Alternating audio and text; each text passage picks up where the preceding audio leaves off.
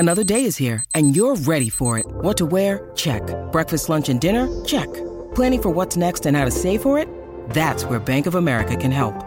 For your financial to-dos, Bank of America has experts ready to help get you closer to your goals. Get started at one of our local financial centers or 24/7 in our mobile banking app. Find a location near you at bankofamerica.com/talktous. What would you like the power to do?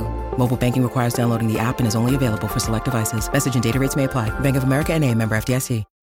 When you need mealtime inspiration, it's worth shopping Kroger, where you'll find over 30,000 mouth-watering choices that excite your inner foodie. And no matter what tasty choice you make, you'll enjoy our everyday low prices, plus extra ways to save, like digital coupons worth over $600 each week. You can also save up to $1 off per gallon at the pump with fuel points. More savings and more inspiring flavors make shopping Kroger worth it every time. Kroger, fresh for everyone. Fuel restrictions apply.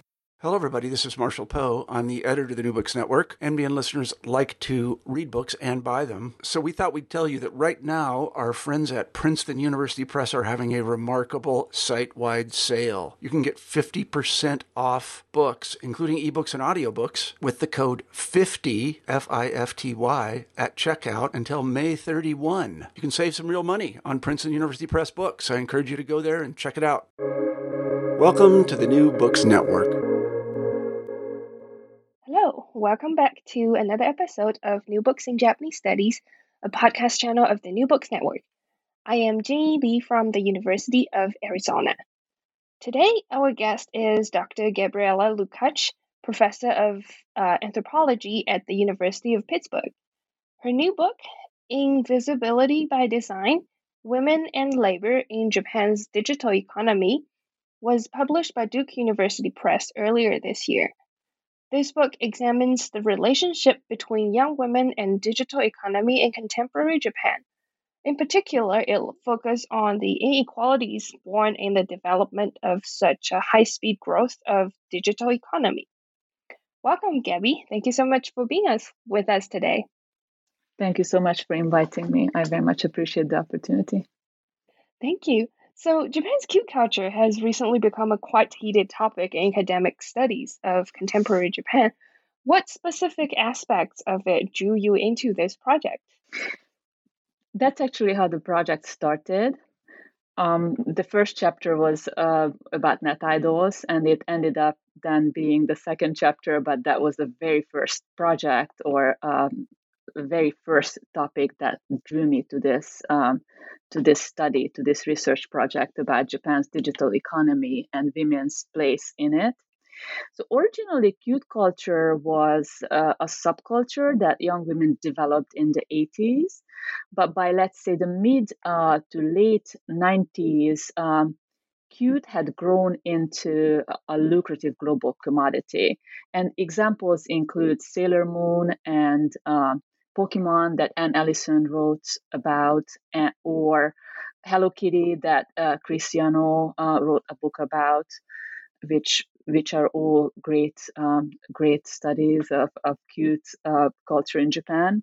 But it was, in addition to these studies, it was Sharon Kinsella's article about cute culture that came out in an edited volume in the 90s that kind of made me think about cute culture, that inspired me to a little bit look more into how young women harness cute culture to develop do-it-yourself careers in Japan's emerging digital economy.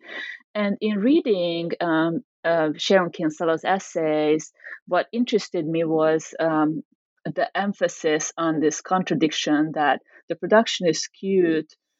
On one hand is this project of empowerment, while on the other, as a particular behavior or disposition or aesthetic sensibility, it signifies vulnerability, submissiveness, and even silliness. So there's a kind of a contradiction between these two approaches to cute culture. And my chapter on net idols aimed to unpack this contradiction and think how women strive to extract value from something that in the end ends up re-anchoring them to a gender division of labor within which their opportunities are limited, and often their autonomy is curtailed. So if I don't want to be crude, but what I mean is something like, adopting cute behaviors and cute looks helps women to get ahead, but it also sets limits to them and reconnects them to disenfranchisement and um, what we could theorize or conceptualize as a highly gender stratified labor market in Japan. So that is what I was thinking about. That's I'm really glad you wrote this book at this time, because recently I see a lot of media representation, especially in Hollywood movies, trying to kind of capture this cuteness, Japanese style cuteness. But I think Hollywood is getting it all wrong. But so I'm really glad that you wrote a book to talk about this issue. And although we can see representation of Japan as a high-tech country in Western media, the history of it may not be a familiar topic to many. So can you talk about the background of Japan's rapid digital media growth and its social cultural context? Absolutely. So for a long time, Japan was ahead of the United States in developing mobile phones. And it's indeed curious. This is something that I've been long thinking about and thinking of writing about. I will probably never do it, but it's still, I think it would be a good project. That why Japanese producers of consumer electronics like Sony, Panasonic, Fujitsu, or Kyocera did not become global producers of cell phones like Samsung or Apple. Apple did, um, because as I explain in the book, Japan was ahead of most advanced capitalist countries in developing mobile internet services. Um, and it has a lot to do with life in a large city like Tokyo, where there are 14 million people, and a lot of people spend an average of 2 hours commuting a day. So mobile internet services helped deal with the tedium of commuting, right? In a large city like Tokyo. So in 1993, NTT Docomo introduced the personal digital cellular system, and in 1999, NTT launched iMode, which were all commercial internet, which was a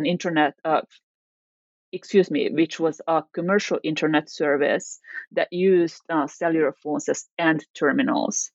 And then other providers like KDDI and JPhone also started offering similar services. So I think the main point here is that in Japan, internet use was mobile, right? And then the US was ahead of the United States, for instance, and many other advanced capitalist countries in developing internet services for mobile internet services or offering mobile internet services.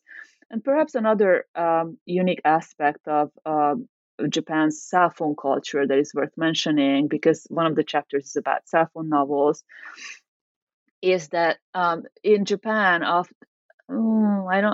not sure whether that's still true, but in Japan, the cell phone was perceived for a very long time as an intimate medium, and it also accelerated the commercialization of the internet, because unlike personal computers that might be shared, or they're personal, but computers are more likely to be shared than cell phones, right? Which meant that the cell phone as a medium itself made identification easier, and that kind of helped commercialize the internet in Japan.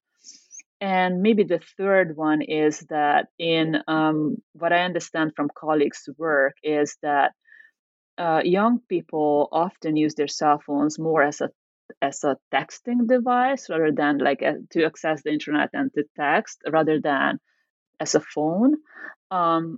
And it's not so much that they create new relationships, but they use it as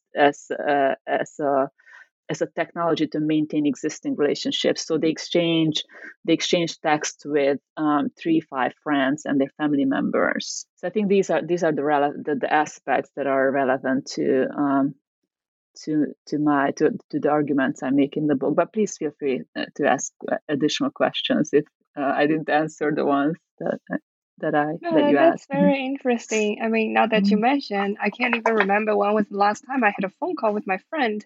I guess using phone as intermedia for texting alone is Yeah. not just a Japanese thing anymore. But to return to the book, in what Yeah. way were women involved in this digital activity, this digital labor? So the argument I make in the book is that in Japan, the digital economy was built on women's uncompensated labor. Or in other words, women's uncompensated, unpaid labor was essential to developing and expanding the Japanese economy.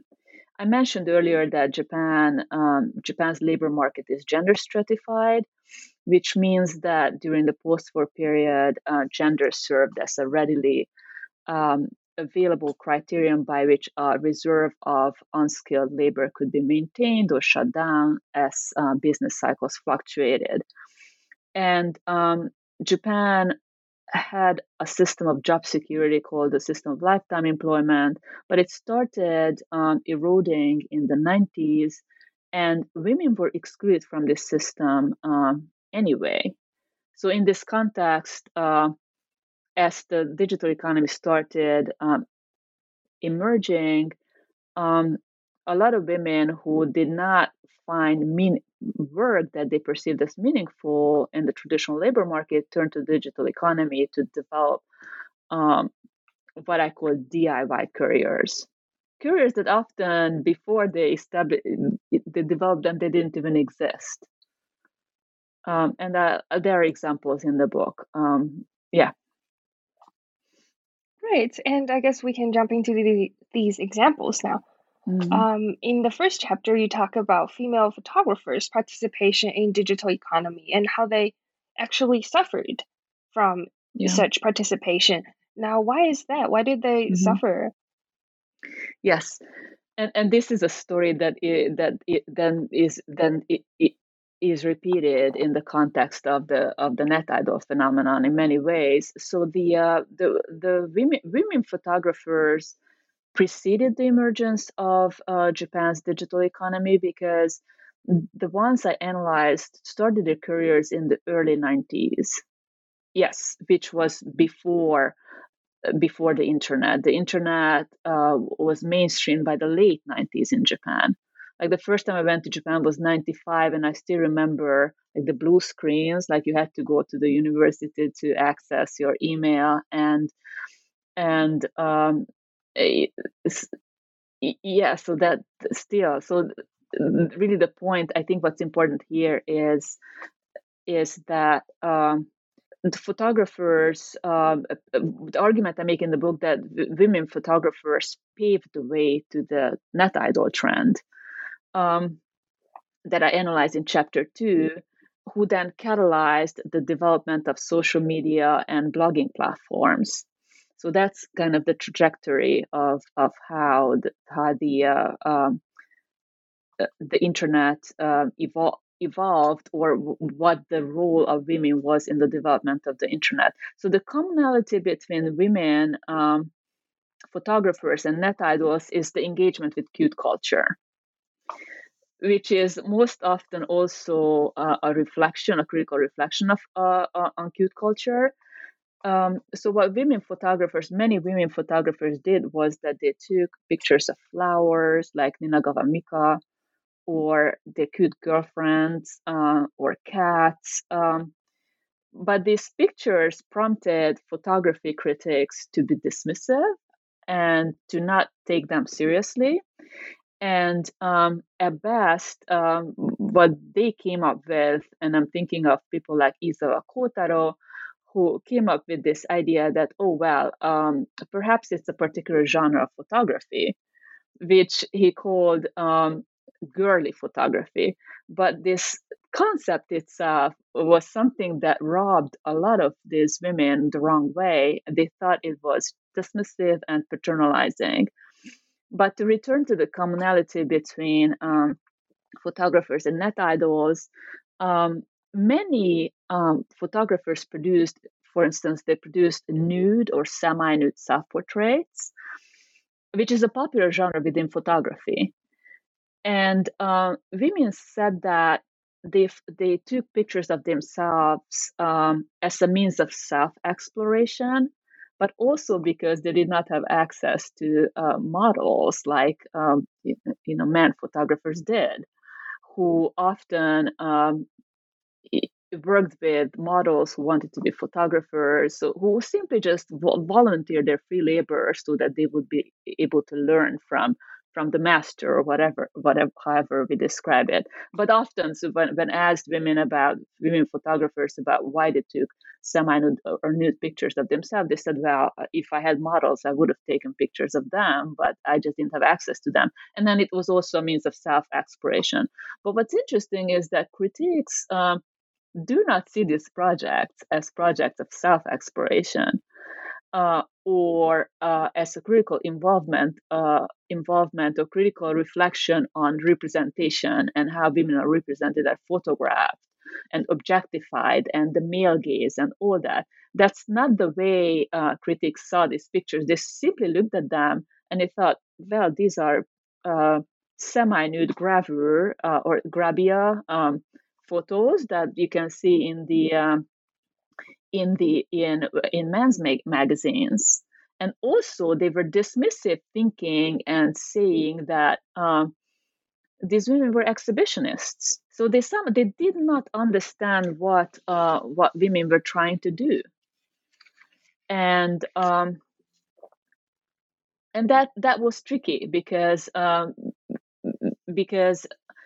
so the argument I make in the chapter is that although women started their careers by taking pictures that could be understood as girly, or that kind of could be seen as endorsing a particular cute sensibility or a particular aesthetic sensibility that you could describe as cute.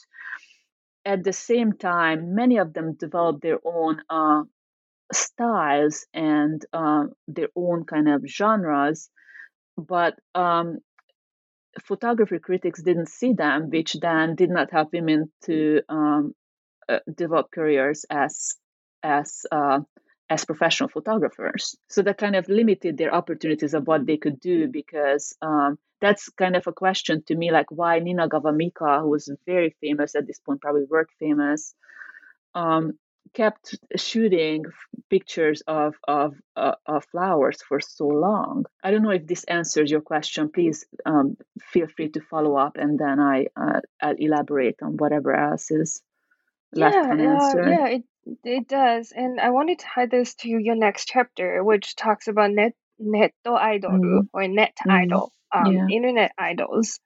As you said, these female photographers' participation online really kind of what could be considered as the precedent of net idol, the net idol industry. Yeah. Now that we have numerous net idol groups, whether publicly or underground, it has become such a huge industry and so complicated that it's beyond just cute girls singing and dancing anymore. We have all these, like the AKB48, all the voting system, all the election system. So what changes have happened from the first appearance of net idol, and what do they tell us about the social changes that have happened in Japan in general? It's a really good question, but also a difficult one. So the connection between cuteness and women's celebrities, of course, precedes the net idol phenomenon. Like we know that. That's no news. And net idols were micro celebrities, right? Which is a form of idol status that the digital economy made possible. So in the context of analog media, there's also a push to produce idols that are more accessible. And you mentioned AKB48, which is an excellent example. There's a great volume about this by Jason Carlin and Pat Galbraith, right? Like this idea that to produce this idol group that is more accessible than mainstream celebrities, who produced and who produced in ways that there's really no connection between them and fans anymore, because their labor conditions are such. And I'm thinking of something like SMAP, that this boy band that disbanded a few years ago, but was like SMAP started in the 80s. Actually, a long time ago. What was it, late 80s or something like that? And you know, they were idols who literally would show up on television every day. But with that schedule, you can't cultivate relationships with fans. So there's really the point. I'm sorry, I'm belaboring it a little too much, but what I'm trying to say is that there's a push in the analog media industries to customize the kind of relationship a little bit between fans and idols, and net idols try to capture that niche. Like what I say in the chapter is that they were what the Japanese call bokudake no idoru, or this that they are only my idols, which wasn't true, but an average net idol had about 30 fans, and that was manageable in terms of exchanging emails with them every day and remembering their birthdays, and it's like cultivating relationships with them. So I'm thinking it was still an awful lot of work for net idols because most of them had full-time jobs. So they often complained that they would get home after after a full day's work, and then they had 30 emails to respond to. But in terms of, so I wonder if it's a social trend or more like an economic trend, which is a growing demand for customization in general, in the service industries and also in the media industries, which is a little bit more difficult in Japan, right? Because television is still domestically produced for domestic audiences, and it's still a mass medium. But exactly because of that, the digital economy was able to capture kind of a particular niche, that people who were more interested in getting some response than cultivating a relationship with someone who they could never reach or never actually talk to. And I'm thinking also about maid cafes and Galbraith's wonderful book about maid cafes, like this idea that why otaku go to maid cafes. So you were asking me about the trends, and I'm wondering if it's a social or an economic trend. But the social aspect of it is definitely women's marginalization from employment that they see as meaningful and that they see as a source of personal growth. So these women were who were not optimistic about their job prospects, or they were frustrated with their jobs, learned some basic coding and created their own websites, and they learned to produce content. And they became photographers inspired by the girly photographers, or some of them became poets. I analyzed in the chapter a photographer and two net idols in more in depth. One of them became a poet, the other became a photographer and a phototherapist. And they paved the way. So net idols paved the way to the development of social media platforms and also blogging platforms. So originally they used what's called Nikki Saito or diary platforms, but some of them learned some basic coding to create their own websites. but the more and more of them started doing this, that kind of inspired entrepreneurs to develop platforms around the activities of these women, invite them there, and then develop practices of selling advertising online. So that was the banner advertising at that point. So is this what you argue about how digital economy grows to exploit human capital? That's right. So the human capital, yes, that's slightly, that's yes and no. Because so what I argue in relation to the net idols is that I use it as an example to show how women became conduits for developing platforms, because they were the ones who produced the content. And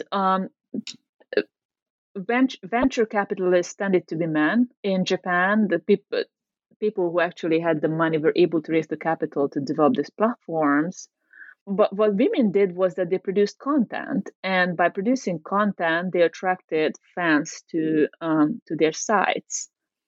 And then the way venture capitalists entered the picture was that they were thinking, wow, I mean, these are particular markets that could be sold to manufacturers, advertisers, and that way, from content production, you could produce profit while not actually employing workers.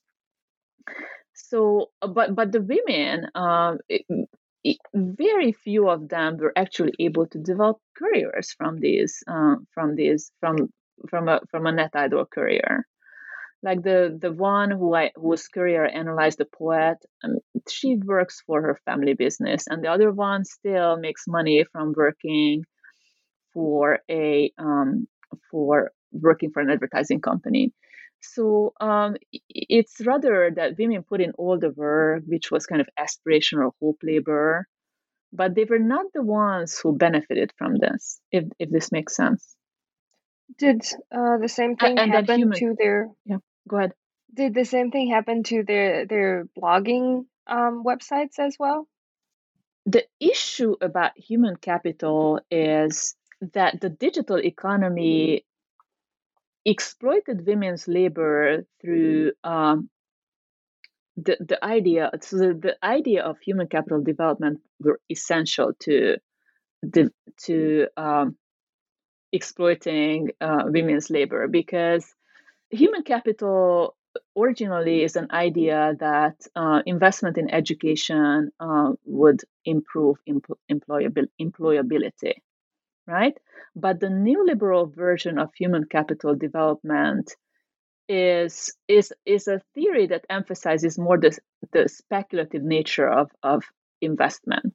This idea that whatever you do, whatever you invest labor and time into, might appreciate or might depreciate your human capital. And because of that, you have to make good choices about how you appreciate your human capital. So the underlying message here is that success or failure entirely depends on you, which is a very neoliberal idea, right? That the idea that unemployment is voluntary because there's always work, and if you don't want to work, that means you don't want to work. And it kind of offers a totally depoliticized approach to identity, subjectivity, and it underplays structural or pattern forms of inequality, and the idea of social mobility. So in the context of blogging, what blogging platforms promoted was this idea that everyone had a unique personality, and that uniqueness could be transformed into content, right? And because of that, it was that you could learn something, you could just read these self-help books and you develop your unique personality, and then you become a blogger and you transform that would become your content. So the proposition was that everyone had an equal chance to succeed in the digital economy, which I call technological utopianism, or simply put, that everyone is a potential Mark Zuckerberg. But that's really not the case because not everyone has the time and the resources to create that killer food blog or fashion, especially fashion blogs, right? Which you need an awful lot of money to create a successful fashion blog. So what I found in Japan was that, ironically, most famous bloggers, many of the most famous bloggers actually came from wealthy backgrounds because they were the ones who had the time and the energy to experiment, to experiment with a new technology. Many of the people who actually succeeded were first adopters of the technology. So so in that chapter, what I'm trying to do is that I'm trying to problematize this idea that everyone is a potential Mark Zuckerberg, because that's clearly not true. And at the same time emphasize that by selling that dream or selling that idea or promoting that idea, platform owners are able to extract surplus value from women who produce and it was who produce content hoping to become famous bloggers. And I'm saying women because in Japan, of course, there are a lot of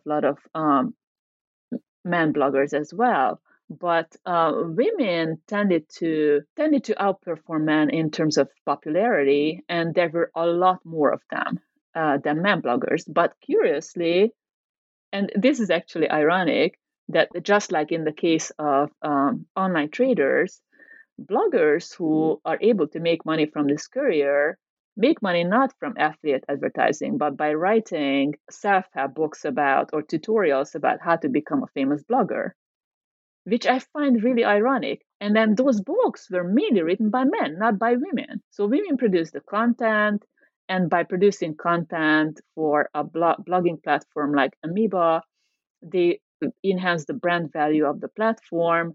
They draw advertisers to the platform, so they produce profits for the platform owners. But very few of them succeed as bloggers, right? And then the ones who write the blogging tutorials are not the women, which is ironic. So it's about that. But that is what I mean by saying that the idea of human capital development was essential to mobilizing women to free labor and then using that labor to expand Japan's digital economy. Just this idea that human capital is speculative and anyone can do it. That is Yeah. so fascinating. And strangely, what you describe about human capital sounds a lot like grad school and academia. I know. But I know. I guess that's I not the know. point. So, in the next chapter, your focus shifts to online trading, which you mentioned is a more sensitive area because of the limitations by Japanese law. And a lot of Yeah. women are participating in online trading, but just like the blogging platforms, the trading industry is still largely male dominated. We talked about Mm. a bit of why, how women tend to have to, like the net idol or blogging, they have to maintain a full time job during the day and then they come home to do this. But what are some of the, I guess, social cultural contexts that's behind this online trading that that failed to make women the leading Yeah. members of this industry? Yeah. That's an excellent question. And that is, it was an interesting chapter. It's interesting how these different chapters came together, because I think that came from a New York Times article that I read about trading, Japanese housewives trading, and this kind of Japan bashing tone that, oh, the housewives are now, Japanese housewives are having an impact on the global economy. And it's like, what is happening there? And then I started interviewing them, and what I learned was exactly what I learned in the context of the blogging trend, that the most famous women traders actually made money from, not from trading, but from writing books about how to become a successful trader, which I thought, what is happening here?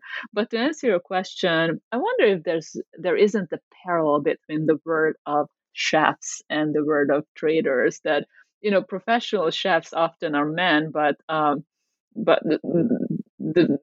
individuals, the family members who cook at home are more like are rather the women.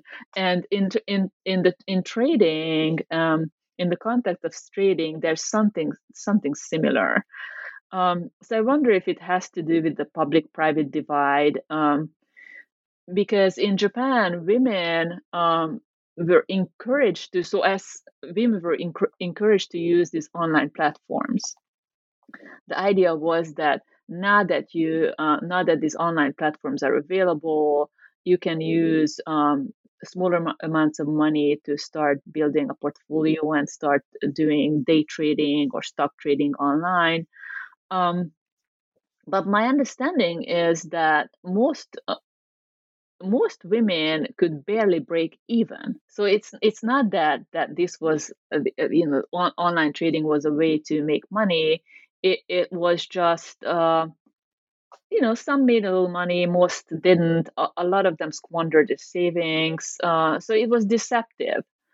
But your question was about why it is that women did not, because what I argue in the chapter is that although there was this so-called women trader phenomenon, and women wrote books about online trading and encouraged their fellow homemakers to be involved in trading, that doesn't mean that these women paved the way to other women, or for other women to an inroad, or paved the way for these women to the um, professional trading, or like so it's not that women had better chances to be professional brokers, because often the women who wrote the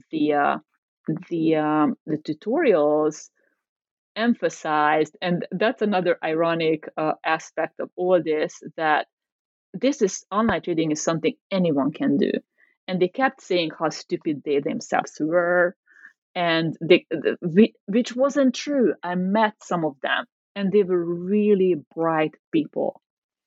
But in order to sell the idea to other homemakers to buy the book, and to kind of draw them to online platforms, trading platforms, they had to kind of present themselves as the kind of the Tadano Shufu, or what I call them, like the housewife from the next house, which and then they kept saying how stupid they were, but that kind of also undermined them in some ways, if that makes sense. So there were all these kind of contradictions that women who wrote these books couldn't better mediate. So in some ways they undermined themselves. In other ways, by emphasizing that they were homemakers, and they also tried to comply with conventional expectations that a middle class woman's place is in the home. And so they, when they gave interviews, they emphasized that, oh, I only do trading for 10 minutes a day because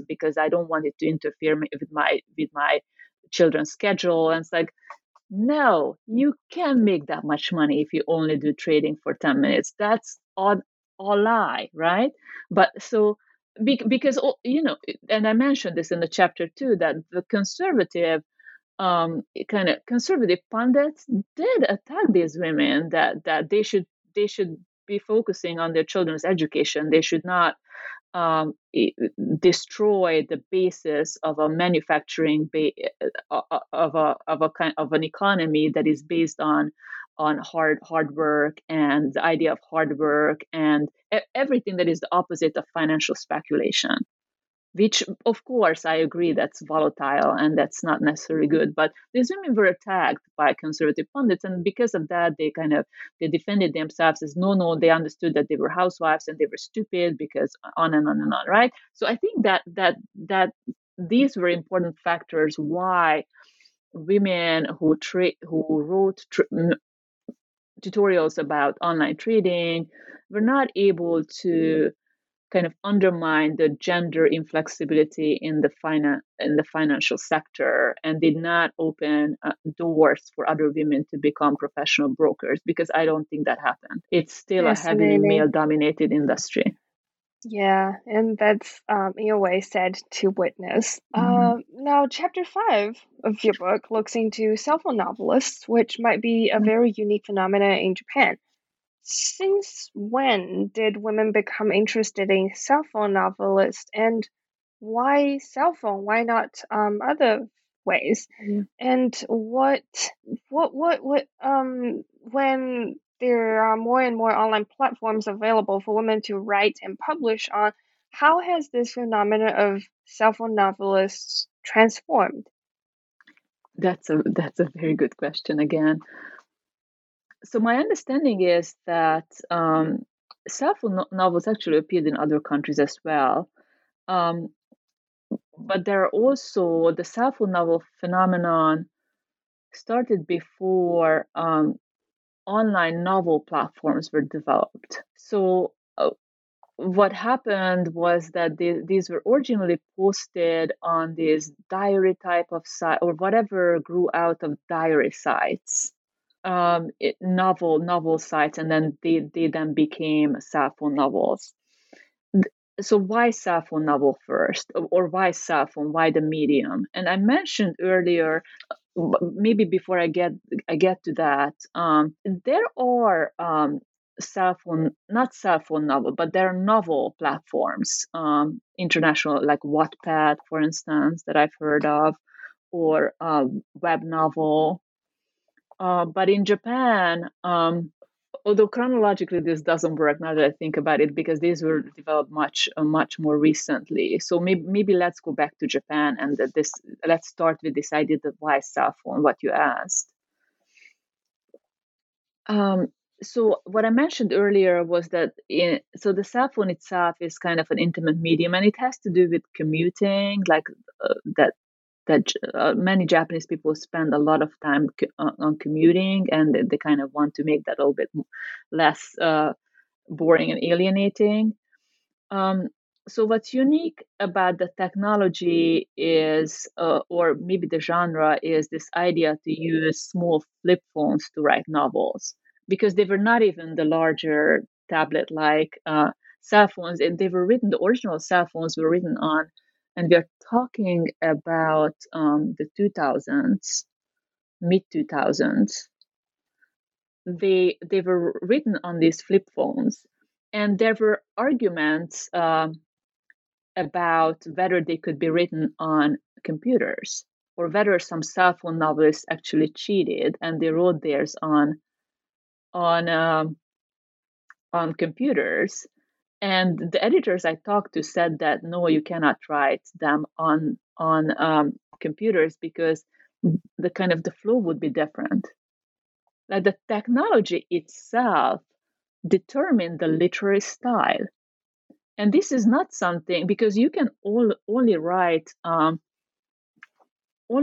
short sentences, and some of them even said that by the time they finished writing a couple of chapters or a chapter, their fingers were bleeding. I don't know how that. I never tried to write. I literally read that, and this was not something that only I heard once. So, but what I'm saying is that there was a connection between the technology itself and the literary style, and it had to be short sentences. And one thing that I didn't do much work on in the chapter was this idea that what the cell phone novel did to the literary establishment itself. Give me a second, I lost my train of thought. So the connection between the cell phone technology and the language itself, that sometimes when I read a paper that is not well written, an undergraduate paper, and it's like, did you write it on your cell phone, right? So it's but it was intentional. It was intentional, because often what cell phone novelists did was that they bought themselves and they perpetuated this idea of technological utopianism, because they made this argument that the cell phone and the internet were technologies that enabled anyone to write a novel. So in many ways, they attacked the literary establishment itself, that it was no longer about educational pedigrees and about apprenticeship and whatever, but you could do it. And often they were popular because they were awkward. They were not well written. They were full of grammatical infelicities, but that made them more accessible, because it kind of perpetuated the same idea of technological utopianism, that if this became famous, then I could write one too, right? If that makes sense. And then some like Mahuno Airando or Magic Island, um, by the mid 2000s, it had like 1 million novels. So it's a lot of people tried. um Let me see. So scholars did suggest that the cell phone is seen as an intimate technology, and the young women used to customize their cell phones far beyond choosing covers for them, right? You remember those little hanging things from them. They use them to wake them up. Often people argue, who read cell phone novels, argue that it makes a difference how you read, that you can't just read them anywhere. So it's kind of a ritual, and you can't just read them on the train, for instance. I'm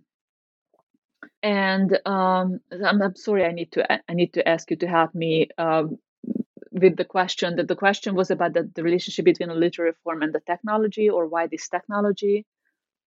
Yeah, and how has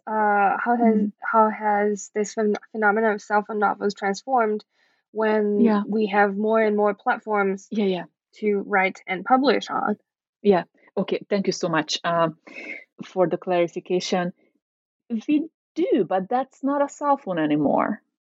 Because I think that's then the answer is that there is a very intimate and close connection between the literary form and the technology. When you start writing a cell phone novel on a computer, that's no longer a cell phone, because the rhythm of the sentences is not the same. And I actually asked some of the editors that I interviewed at Starts and Takeshobo, and I asked them, like, because most cell phone novels are anonymous, and I asked them, like, isn't it possible that some of you actually write these novels? And one of them flat out told me that there's just no way they could do it, because it has to be a flip phone. It has to be. So I don't know. I also have to admit that I did not follow up on what happened to cell phone novels in Japan.